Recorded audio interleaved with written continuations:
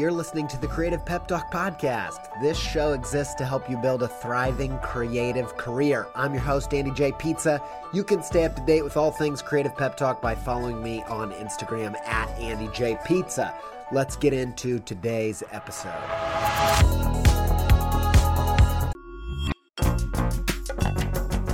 This episode is supported by In the Making, an original podcast brought to you by Adobe Express, the all-in-one content creation app included in your Creative Cloud membership. If you are trying to boost the YouTube, TikTok, Reels content side of what you're doing, one episode of In the Making that I think will be super useful to you is their episode with John Ushai.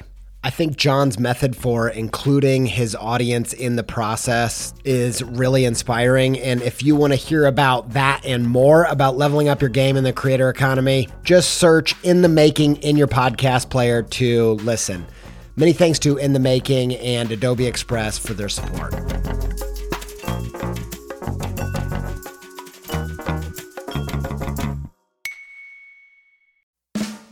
I really needed to rehaul my website. I was talking to some web people, looking around, and I got intrigued by Squarespace's new Fluid engine, partially because it just sounds cool, but also because it allows you to drag and resize and layer up anything you can imagine. I dove in, rebuilt my site.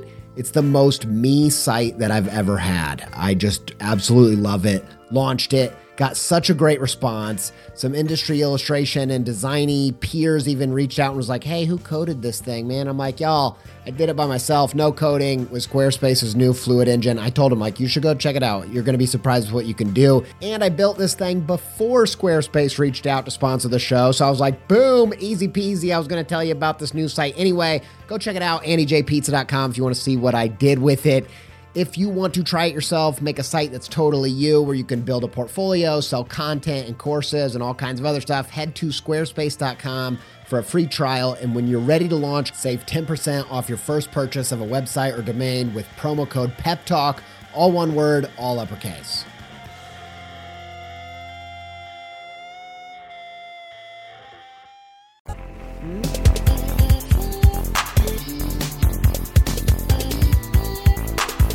Quick announcements. There's not really that much to announce, to be honest. I am just, I like to, for those of you who come listen to the show every week, I like to just say something so that I'm here with you week in, week out. This is real stuff. It's almost like a radio show where you're getting the real deal. And so here's what's going on in my world right now.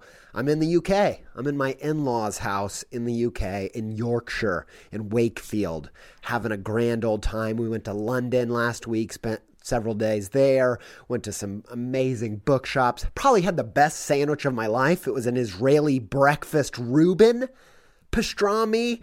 It was an amazing sandwich, and I'll probably be dreaming about it for the rest of my life. So that's what I'm doing. Getting a lot of rest. Got a little bit of some allergies going on with the hay fever, as the Brits call it. We call it allergies. They call it hay fever, spring hay fever. Got a little bit of that jazz going on, but not too bad. It's not keeping me down. It sounds like I'm trying to convince myself that I'm not kept down by it. Like, it's not keeping me down, though. I'm keeping strong. So I'm in England. That's what I'm doing. Big shout out to and actually, just so you know, in England, I'll be at LCAF at least one of the days in London at the end of the month.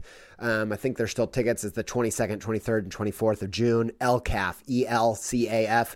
It's a London Comics Festival. I went a few years ago. It was one of my favorite conferences, festivals, whatever you want to call it, that I've ever been to. So much good illustration and good stuff. Loved it. So anyway, I'll be there. You might be able to meet up if you're in London.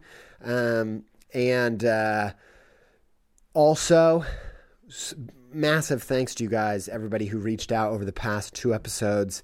We've done 2 episodes where I've been kind of sharing vulnerability, stuff that I've struggled with recently, and a lot of you reached out, way more than usual, to say that it came to you in a time where you really needed it. I hope that this episode kind of puts a cap on that trend, and we'll kind of switch gears, but this is kind of the last one in this vein. We're going to be talking about failure. I have tons of experience with failure, and I'm glad I do.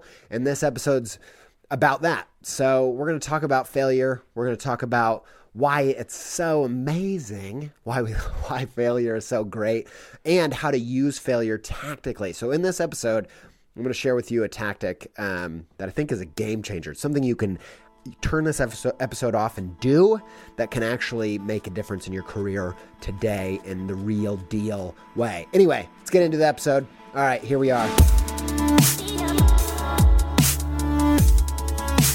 So, I think that we need to change the name failure to something else. I'm going to tell you what I think we should change it to, even though it's not going to happen. We're never going to stop avoiding failure completely or ever completely change our minds on how we see it because it's just too stinking painful. But I think failure needs a complete rebrand. We need to think about it completely differently. And I think changing the English word for failure is a good start. And I'm going to tell you what I think we should change the word to in a minute.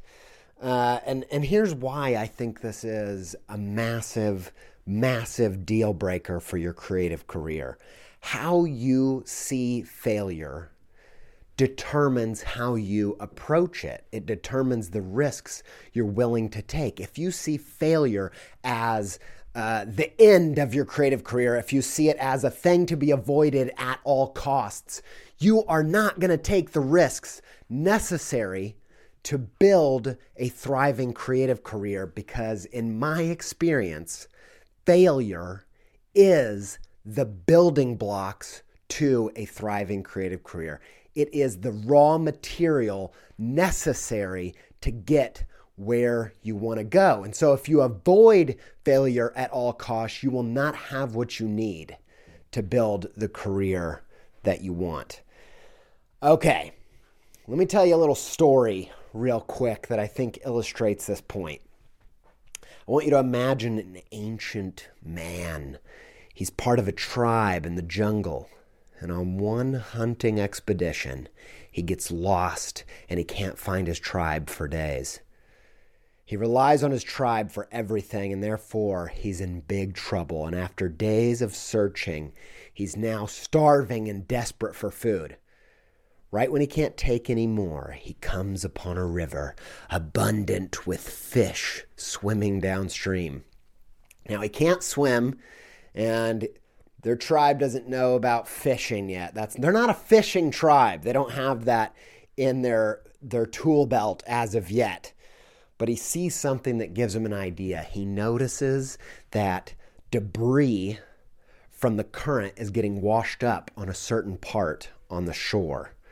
And he figures out that if he throws a rock, kills a fish or knocks it unconscious or something brutal like that. Come on, this is the old days. You're just going to have to deal with the gruesome painting the gruesome picture that I'm painting. That's what I'm trying to say. It's not that gruesome, I know. All right. He thinks he can smack one of these fish with a massive rock and it'll catch that current and wash up on shore, and boom, he's got some dinner. So he gets started. He throws a massive rock, launching it nearly to the other side of the river, smacks a fish right in the head. The fish floats to the top, and it doesn't catch the current, and it keeps going. Dang it. He's like, all right, I think I've got to throw the rock a little bit closer to the middle. So he finds another massive rock, and he's super tired. He can barely lift it, and he launches it into the river, and it hits the middle, smacks another fish. The fish floats to the top and misses the current again. And he's like, I can't do this anymore.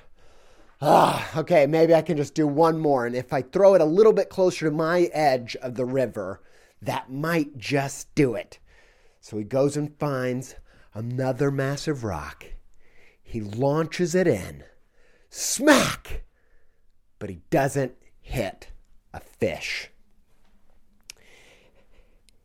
And with the last bit of strength, he cries out into the air, "Ah!"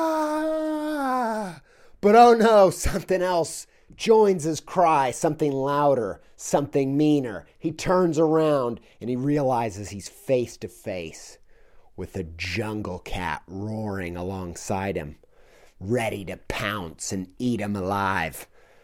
Crushed from his failure and exhausted to the point of giving up, he falls to his knees in surrender to the beast. But then a voice in his head says, "No, you're not done. You think you've failed, but you've just put all of the pieces into place for your ultimate success. You see, those 3 failed fishing attempts were a complete success in a totally different way. A successful escape. He leaps on to the rocks that he just thrown. These fishing rocks have become stepping stones to success. A stone path that he unknowingly created. And the jungle cat leaps after him, slips and falls to its death, and washes up on the other side of the shore. And guess what? Our jungle hero had the biggest feast of his life. A jungle cat stew. Come on. Do you hear what I'm saying? In my experience, this is what building a thriving creative career is really like. There have been so many times, I wanted a wildly successful Kickstarter. I wanted a viral personal project. I wanted to publish a book. I wanted to gain a specific client and then totally and utterly failed. But looking back, I can see that all of those failures gave me pieces that acted as stepping stones to get where I ultimately wanted to go, even though in the moment it just felt like failure. So today's episode is about rebranding failure. Let's rename it. We're going to call it, instead of calling it failure, let's call it stepping stones to success. And next time you hear someone use failure in a sentence, say, wait a second. I think you mean stepping stones to success. Am I right? Who's with me? Who's heard 185, a creative pep talk? Come on. Seriously, don't do that though, because everyone will hate you and they'll hate the show. You don't want to pull a Gretchen from Mean Girls trying to make fetch happen. No. We don't actually want to start calling failure by another name because we don't want to be that strange and we don't want to spread a bad reputation about Creative Pep Talk. Just for the purposes of this episode, are we going to rename failure as stepping stones to success? All right, let's do it. Here's what we're going to do. In this episode, we're going to start by explaining the 3 ways that failure can be a stepping stone to your success. Then I'm going to share a failure tactic where you can actively try to fail in such a way that it might unlock some serious success and you can fail at failure. I know that doesn't make any sense, but it will make sense. Just stick with me. This process, this tactic, I have used this year to some freaking crazy stuff that I'm jazzed out of my tank top about. And I think you're going to be excited about it.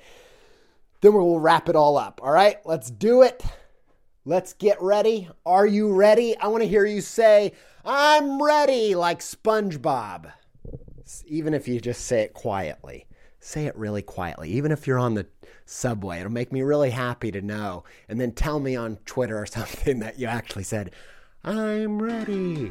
You don't have to do that. I'm sorry. I hate when people shout things, even in like talks and stuff. But anyway.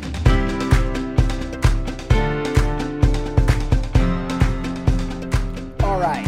So we've got these failure stepping stones that we're going to work through. We're going to get our failure gauntlet as if we are Thanos, but we're not collecting infinity stones. We're collecting failure stepping stones. And the first failure stepping stone is the learning stone. Now, everyone knows that you can learn things when you fail. Clearly, we all know that. It's very cliche. But I want to bring this cliche to life and make it real to you so that you become better friends with your failure. And I think that failure is not just a teacher. I think it is the ultimate teacher, the best teacher. Like, I don't think pleasure is a very good teacher. I don't even think success is a great teacher. Like, no, I don't think anybody sat around like saying, you know when my life completely changed? When I had that super really great time. I had such a good time. I learned this lesson and my life was even better after that. No, nobody says that. And here's why I think that is. I think that failure, I think pleasure or reading things in a book or whatever, they're all good ways of like maybe you learn something, but they're usually, just lessons that you learn in your head. Whereas failure teaches you a lesson that goes into your heart. It goes into your gut. When you feel the failure, when you feel the lesson, it's kind of like on that Pixar's Inside Out, where a core memory is made around this lesson. It becomes deep within your DNA. It becomes inescapable. It becomes second nature. Those kind of lessons are the ones that form you, and they're built from failing. So I want to give you 2 examples of how this has played out in my life. And both of these things are things that I know for a fact that you've heard me harp on about on the podcast a bajillion zillion times. And so, and the reason why is because they are core memories of mine. They are second nature. They are stepping stones that I have built my creative career on. So the first lesson I'll just say I learned from failure was make what you'd want to receive, not what you feel like making. You've probably heard me say that before, this idea that you're probably not going to make the best t-shirt if you just make the t-shirt you feel like making. But if you make the t-shirt you feel like wearing, you might actually be onto something. And it's like scratching your own itch, as entrepreneurs would say. And here's how I learned that. When I first graduated college, me and my buddy were making this zine, and we made 3 issues of it. The first 2 issues were really us making the zine that we would want to buy. But the second issue was so popular and it went so well that we kind of lost sight of what we were doing, and we forgot that we were making a zine, and we ended up making music and all kinds of crazy stuff for it. And it was really just got out of hand and just started making whatever we felt like making. We got completely and utterly self-indulgent on it. And the third issue crashed and burned, and it ultimately destroyed the collaboration. And when we were debriefing, we kind of realized that we wouldn't have bought that third issue. Like if we had seen that zine out in the store, we wouldn't have been interested. We would have been disillusioned by how self-indulgent and ridiculous it was. And that's why things went wrong. And I learned that lesson the hard way. We had so much momentum. We had invested all this time and money into this project. And ultimately it crashed and burned. Something that was really good kind of went sour. And that's how I learned that you should design the mural that you would like to encounter on the street, not just whatever you feel like drawing that day. Design the editorial illustration that would blow your mind if you saw it in a magazine, not just whatever you feel like making.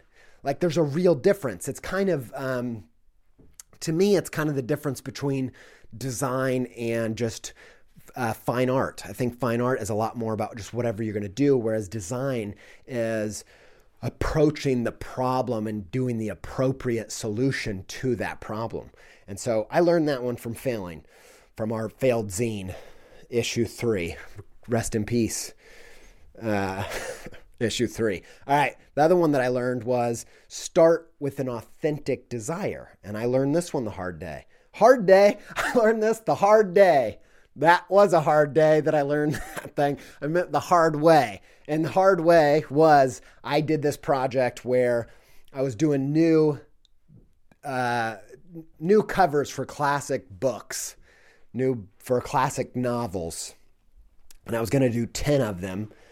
I was going to illustrate 10 new book covers for classic novels. And I only got to about 5 of them. And here's why. I freaking hate reading classic novels. It was a completely inauthentic project. It started from a place of strategy instead of a place of passion. It started in a place of wouldn't it be great, or wouldn't it help my career, or wouldn't it be a good way to earn money to make book covers for novels? And that was the complete driver of that project. But the problem was it wasn't from a place of passion. It wasn't something that was going to get me out of bed in the morning. And so I gave up. And if I would have even got those jobs, eventually I wouldn't be into it because I don't read that much fiction.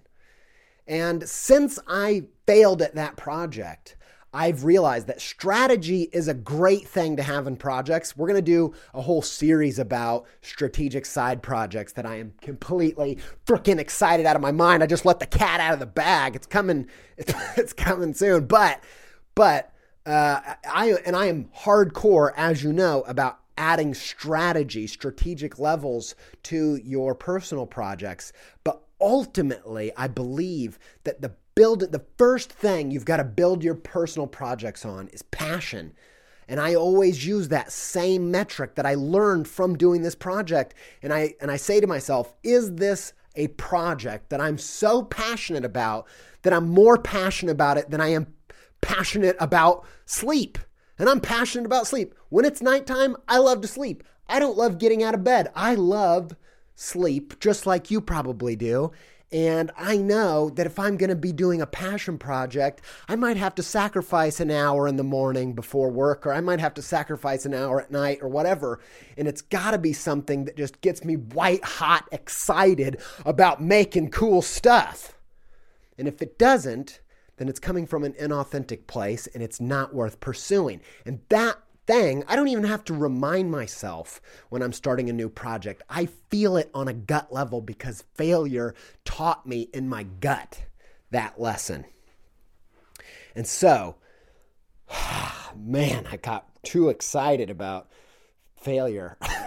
Are you excited about failure? Failure? Come on, guys, aren't you jazzed? Don't you just want to go out there and fail? Let's do it. Let's learn some lessons. The first failure stone in your failure gauntlet is the learning stone. Let's move on to the next one.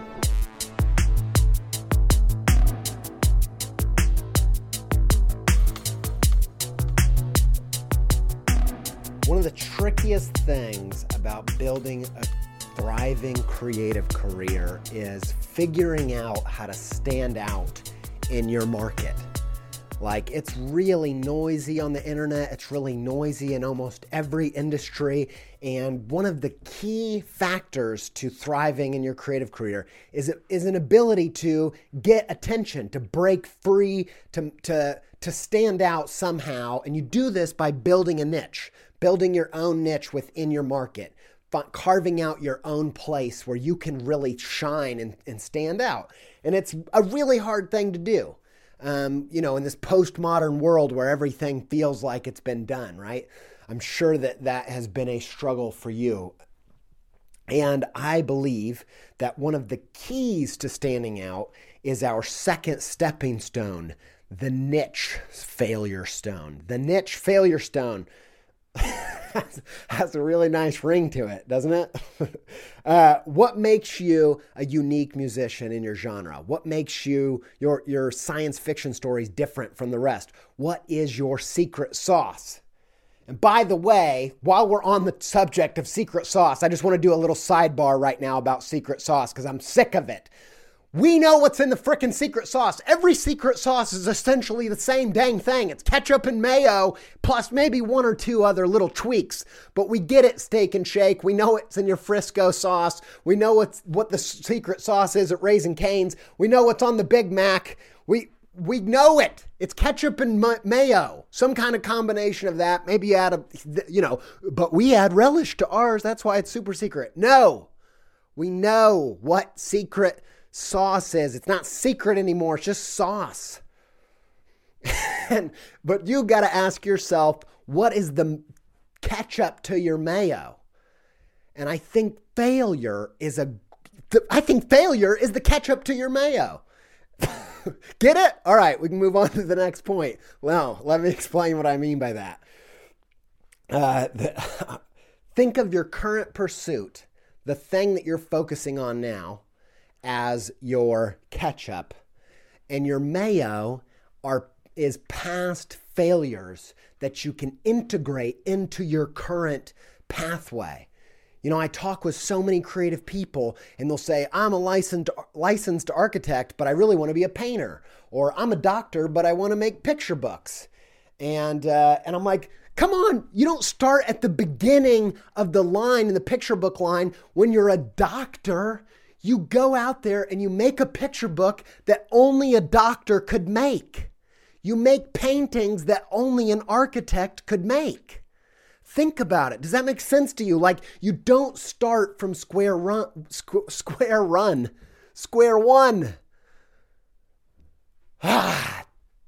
I'll explain to you exactly how I did this in my own failed way. When about 4 years ago, is when I started getting into public speaking. And it was before I'd ever done the Creative Pep Talk podcast. And I was a full-time illustrator. You know, I was just getting into this really great place in my illustration career. And at that time, I did a little talk in my hometown. And it went so well that I was like, I think I want to be a full-time public speaker and forget about illustration. But my wife was like, you've got 3 kids. You can forget it. Well, we had 2 kids at the time. But even so, you're not going to start a completely new career. She didn't say that. I had the wisdom in my mind enough to know that it was very unwise to start a completely different career when I was providing for my family at that time. And I just, you know, had about 2 years under my belt of a good illustration career. And so what I did was, instead of just quitting illustration and focusing on public speaking, I combined that ketchup and mayo into a secret sauce known as the Creative Pep Talk podcast.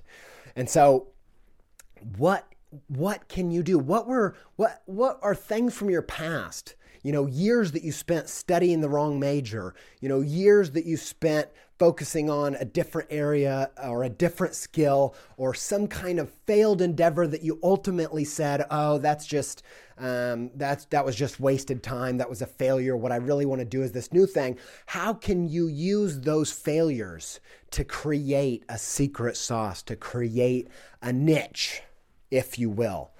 And it's my opinion that nothing has to be wasted in your story, and everything can have a purpose, and even your failures can be the thing that makes you stand out from the rest.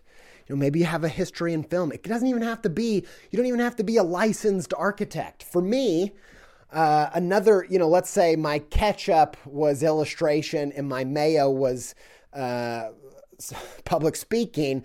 Well, you know, my relish, if you will, to just elevate it another layer was my failed rap career. So some of you know, now none of you I don't think have heard any of my rap before, and I'm going to change that, unfortunately, real quick. We'll get to that in a second. But when I was in college, there wasn't a lot of indie rap that I was aware of. And so I thought it was my responsibility to fix that massive problem. And I started making indie rap music. And I just started tinkering around with GarageBand and recording and audio stuff. And ultimately it led to nothing interesting whatsoever, really. But what it did do, it gave me a novice level of knowledge about audio and recording and mixing, enough to where I could start my own podcast. And that's why it wasn't that intimidating when I decided to do that. That was my relish. So you can just be a terrible rapper, and that can be can be one of your failures that adds to your secret sauce. And so in this next transition, I won't make you listen to it long, but some of you might get a kick out of laughing at my rap career. This next segment is a little bit of my rap game. Here it comes. And then we'll go on to number 3.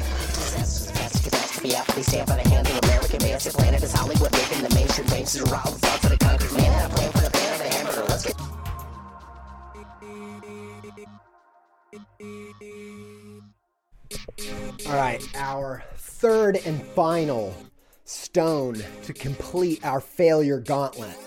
You see, on Creative Pep Talk, I like to make it ridiculously I like to mix metaphors. It's a terrible idea, but it's just a thing that I enjoy.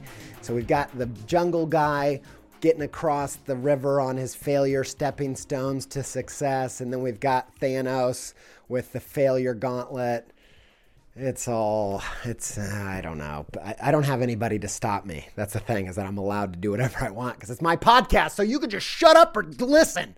Because we're talking about the failure gauntlet. The third and final stone to complete your failure gauntlet is the sleeper stone. The sleeper stone, what do I mean? I mean something that seems like a failure when it happens, but then with time, it becomes a success. Now, the Stoics said that their philosophy was that you should not be quick to judge something as a failure or a bad or good thing when it happens. You should wait for a long time to see if it ends up being a good thing or a bad thing, because it's really, really hard to know. And you just don't have the wisdom or the foresight to really know what's going to be good and what's going to be bad. And so we are often quick to call something a failure that looks like an obvious failure when it turns out to be the thing that saves us. It turns out to be the thing that takes us where we ultimately want to go. On the podcast Philosophize This, Stephen West says, many lives have been made by losing a job, and many lives have been ruined by winning the lottery. So what seems like a failure may really turn out to be a success with time. That's what a sleeper stone is. That's a sleeper failure. Something that seems like a failure ends up being a success. I think this happens all the time. One of the reasons, there's a billion different examples of how this can play out, but one of the things that happens is I think a lot of creatives are ahead of their time. Like, if you're a creative, you're probably deeply invested in culture in a way that, mainstream people don't even have the time to pay attention to culture on that level. Like, they just can't concern themselves with culture in the same way that creative people love to. And so one of the things that happens is you're often ahead of your time. Like, one of the things that happens to me, and it probably happens to you if you're in the client world, is you'll make this new style, this new exciting arm of your work, and everyone's like, nah, I don't know what the heck you're trying to do there. And then 3 years, every client will want to hire you for that work once you've moved past it, right? Like, I've learned to just be grateful and not complain about it, but it used to really drive me nuts. And now I'm just happy to be working and doing stuff. And, I think, anyway, not going to go any further down that, but you know what I'm saying. So that happens. This happened to me recently, actually. So a few years ago, probably about 4 years ago, maybe 3 years ago, I started becoming obsessed with this idea of drawing invisible things. You've probably heard me talk about it on the podcast. I see it as my ultimate purpose. I see it as kind of the ultimate purpose of illustration. I believe illustration, the definition of good illustration, should be making something concrete that was abstract. Making something, an idea or a notion or a story, something that's kind of hard to picture, and then actually picturing it for us. That's what good illustration does. That's why we need illustration, because, our brains are like largely visual. Like, the things that seem most real and important to us are the things that we can see, and yet the things that we can't see are probably the actual most important things to us. Things like love, our feelings, our ideas, like these things are the things that make the world go around, but we can't see them. And that's where illustration comes in, by illuminating, illustrating invisible things, drawing invisible things. I also like it because drawing something you can't see sounds kind of like an oxymoron. So it's just a weird idea. But I got obsessed with this idea, and I came up with a bunch of characters that were essentially personifying things you can't see. So I had a character, she was a whisper. I wrote a story about that. I created a whole bunch of them. Another one that I created was a dream. It was a character that was a dream. And here's what I did. I wrote this kid's book, and I actually wrote a billion versions of it to try to make it better and better and better. And it was called The Dream That Stayed for Breakfast. Oh man, you don't have any idea how freaking excited I am just to tell you about it because I've been sitting on it for so long and I still hope to make it one day. I really love it. I really believe in it. It's this idea of a dream, a little dream character that visits you in the night because that's when you have dreams. But this dream stays for breakfast, stays after you wake up, and all kinds of shenanigans ensue when you spend your day with your dream. And so that's what I came up with. I shopped it to a bunch of publishers. Nobody was really interested. And then also for years, I feel like I would talk about, in all my talks, I show my Whisper character. And some people like it, kind of. I don't know. I've never felt like people understood what I meant by drawing in invisible things, but I was so stoked about it that I never shut up about it. And then about a week ago, I wanted to get some closure. And I was like, you know what? I'm so passionate about this invisible thing that I'm going to just draw all of my invisible thing characters on one image, one image. And I'm going to post it to Instagram and Twitter and whatever. And just get it out there because I need to get it out of my heart and out of my brain and onto the page. And maybe I can just move on because no one's going to freaking care about it.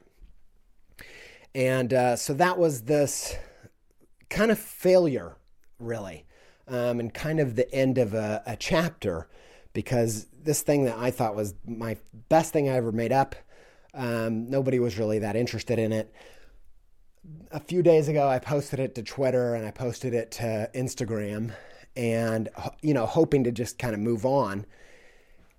And it was a sleeper success. It was a sleeper failure stone because it became my most successful tweet, most successful Instagram post. I'm almost getting choked up about it because I love these little characters so much. It's so ridiculous. But I never saw it coming in a million years. I tweeted that tweet, and just to give you some context, my most popular tweet at the time, I think probably had like 1,000 likes. This invisible things picture, that tweet has almost 60,000 likes. I'm not good at math, but I think that's like 60 times my second most popular tweet, and it's still growing. And I put it on Instagram, and just to feel like it wasn't a fluke, it definitely doubled, maybe even almost tripled my top Instagram post on there. And it gives me so much joy because I'm so friggin' passionate about it. And it was something that I thought nobody cared about. It made me think I'm such a weirdo to be obsessed with this idea that nobody else gets or really likes. And it's just been, I don't want to put all my value and excitement into going viral. I'm not about that. And it might not actually turn out to be anything significant, but it's significant to me. And what I used to deem as a failure is now success. And so, like the Stoics, are there things that you've wrote off as failures that might turn into tomorrow's success? The point is you don't know. And when something hits you, when something seems like a total failure in the back of your mind, you say, hey, I don't know. Yeah, I just lost my job.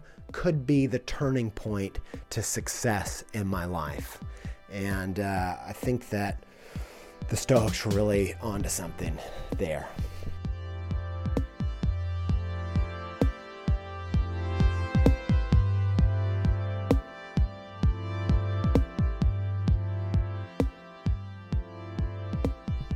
All right, so, I try to always remember to involve real practical tactics, things that you could turn off the podcast and instantly do and see real results with, not just change your perspective.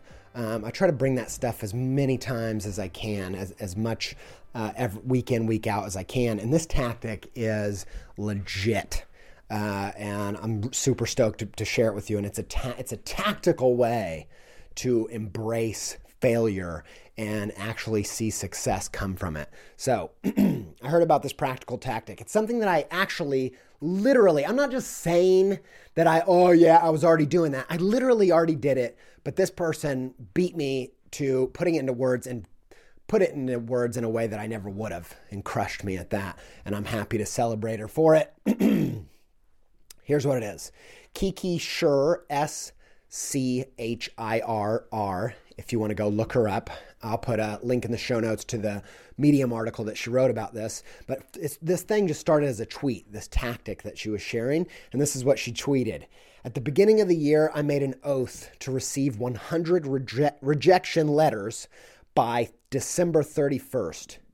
So I started applying for tons of out-of-my-league opportunities. But at this rate, I won't be able to achieve my goal because many of the responses are acceptances. Take more chances. This illustrates my point so perfectly, and it's such a great way to put these ideas into practice. The tweet went viral. She turned it to a Medium post, as you do, and actually, I'd done the same thing at the end of 2017 when I was telling you guys about the one thing that I wanted to do, the one goal that I had in 2018. Back then in December, I told you that I decided that the one thing I was going to focus on was doubling the listenership of the podcast, and I was going to do whatever I could to make that happen. And I decided that what I would do is make a list of 100 podcasts that I could guest on, because I've found that that's the way that impacts the listenership the most. And I figured I'm going to make a list of 100, and my goal is just to write to all 100 and ask to be a guest on their show, thinking that it's basically going to be a list of 98 failures, but just through sheer brute force and risk-taking and chances, something might come of it. And it'll be it's the thing that I have in my power to make some waves, right? And so I made a list. I started with 15. I thought, I'll come up with 15, I'll write them, and then I'll do the next. And so I wrote to 15 podcasts that I thought I'd be great for.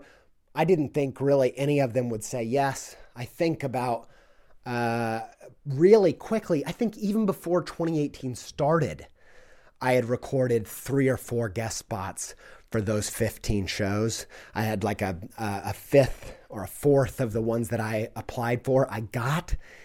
And within like a month or 2 months, and this is crazy, and I'm not saying it's going to happen to you, and I bet if I did it again, it wouldn't happen as good as it happened this way, but within like a month and a half of 2018, we went from having 16 to 18,000 listens a month to no. Sorry, that's not right. 16 to 18,000 listens a week. We went from that in 2017 to just a month and a half into 2018 to from 16 to 18,000 a month to 32,000 to 36,000 listens a month. This tactic of active failing on a massive scale, purposefully trying to go for failure, totally and utterly crushed my goal. And the same thing happened for Kiki. And I think that this is a tactic that works. Go try it out. My next version of it, I don't know if I'm actually going to get to doing this, but I had an idea of like an active way to fail, a way that is surefire and going to get me to fail is I thought about doing an open mic stand-up with zero plan, zero jokes written for it. I know for a fact it's going to end in a terrible time, a super uncomfortable time. But after it's all said and done, guess what? I'll still be here. And I'm sure that I'll come away with another stepping stone to success.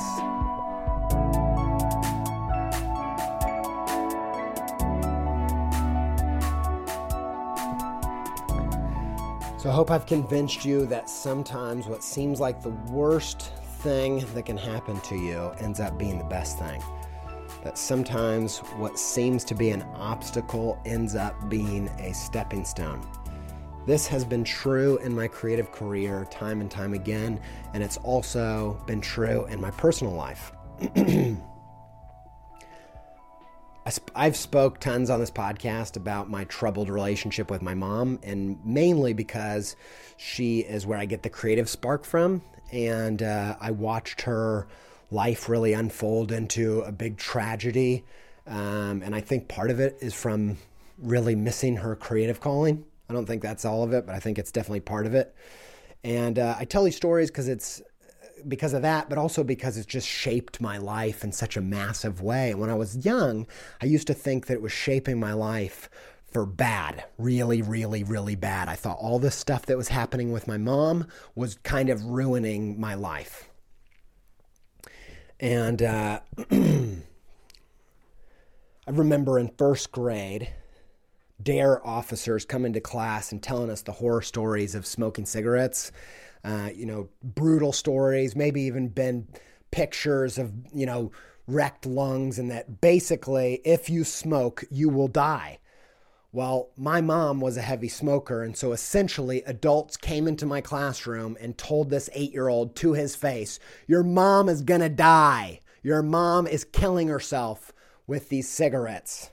And it was super traumatic. And I remember going the next time I saw my mom on a weekend that she had us, I begged her to quit. I hid her cigarettes, and I was just totally destroyed by this fact of having a smoking parent. And I remember in second grade, the year after that, going to my mom's house at some time, visiting her, and her showing me all these sketches that she had for this picture book that she was making. And she said that she was already working with a publisher, and it was basically a sure thing. And I went back to school on Monday, and I was so excited. I think I probably told Miss Stone the first thing. Guys, I told her, Miss Stone, guess what? In reading time soon, we're going to be able to read my mom's picture book because it's going to be coming out soon. And she's like, all right. And I told all of my friends about it. I was so excited and proud. And I think a little bit later, maybe even the next time I saw my mom, I was like, Mom, is your picture book almost out? And I don't remember what she said, but I remember it was something like, yeah, I'm not going to talk about that. Just forget it. That was not really going to happen or whatever. It's just not going to happen. And I remember, when my teacher or my friends brought it up later, I remember very shamefully just lying about it and be like, yeah, it should be out soon, knowing full well it was never coming out. And ultimately, I watched my mom disappear for most of my teenage years. She started 2 different families, left both of them, and never fully came back from that disappearance in a way. These experiences wrecked my childhood, and I was convinced that they ruined my life. But these experiences, these failures on my mom's part, ended up being my stepping stones to success. These worst things that ever happened to me helped me cross over into the best things that I have in my life. You see, I too was a heavily addicted smoker in high school and college, and I hated myself for not being able to quit. And I tried so many times, and I was smoking about a pack a day. And right out of college, my wife got pregnant with our first baby, and I instantly quit cold turkey, and I haven't smoked a cigarette in over 10 years. You see, the pain of watching my mom smoke, the pain of having a smoking parent, meant that I knew that I would never be that. Watching my mom's unlived dream of being a kid's bookmaker was another stepping stone to success for me. Sometimes I think about, why am I so driven? Why am I so, sometimes people ask me, why are you so passionate and driven in your creative career? Why do you always push so hard? And why do you do this stuff? And how have you accomplished those, the things that you've done? And looking back, I can see that it goes back to these stories with my mom. And I told my kids that I was working on a picture book, and I showed them some of the stuff I was working on and told them I was working with the publisher. And they told their teacher and they told their friends. And I can tell you one thing, they're never going to have to lie about it, because my first major picture book, the first advanced copy, just came in the mail this week. And they're going to be bringing that book to their class in the fall. So splash, another stepping stone. Watching my mom walk away from my brother and then my other brother and sister and to a physically abusive boyfriend and hardcore drugs was really nearly the end of me. In high school, I'd even contemplated suicide. But you know what? The pain created an unstoppable resolve in me as a parent. And even when I first, when I was an early parent, I had to wake up at 4 a.m. and take a bus and 2 trains to do a job that I hated to support my kids. And not one time did I think about getting on that train and not coming back.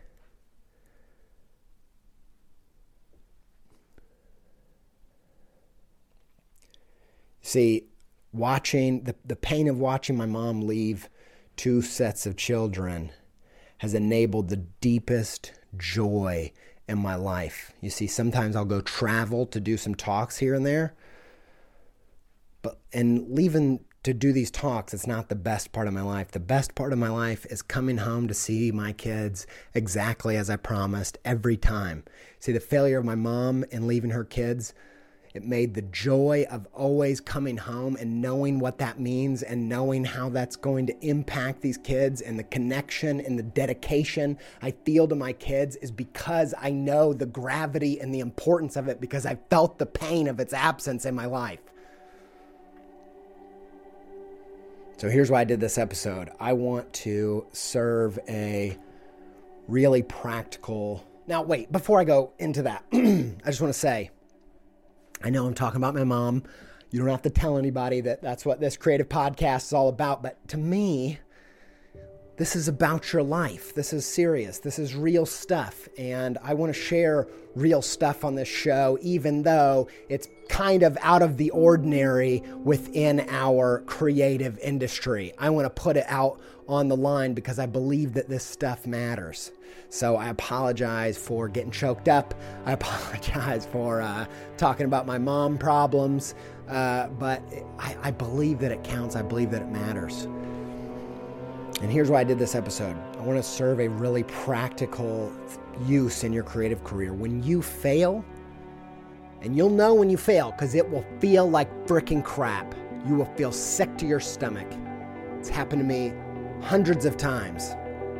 When you feel that gut-wrenching agony of risking something new and getting your butt handed to you and you're crushed, and your inner tape starts to tell you that you suck and you're never going to win, and why do you keep trying, and you should never risk things like that ever again. When that jungle cat comes to finish you off, I want a new voice to chime in because of this episode that says, no, you're not done.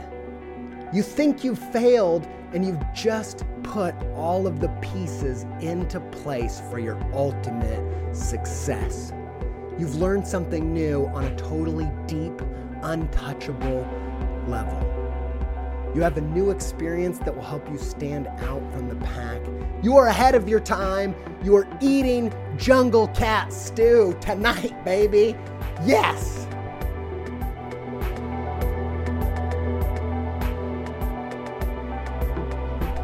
Well, that finishes our impromptu series on failure. The past 3 episodes have kind of had strong feelings of that, even though I didn't really mean it to. I hope that this does really help you change the way. When I have a failure, when something's going wrong, something bad is happening, there is a secret voice in my head that's like, Ooh, this could be good. This is where it gets interesting. And I'm not kidding. That's a real thing. Not always can I get to that place, but it's always lingering there in the back of my mind as a comfort.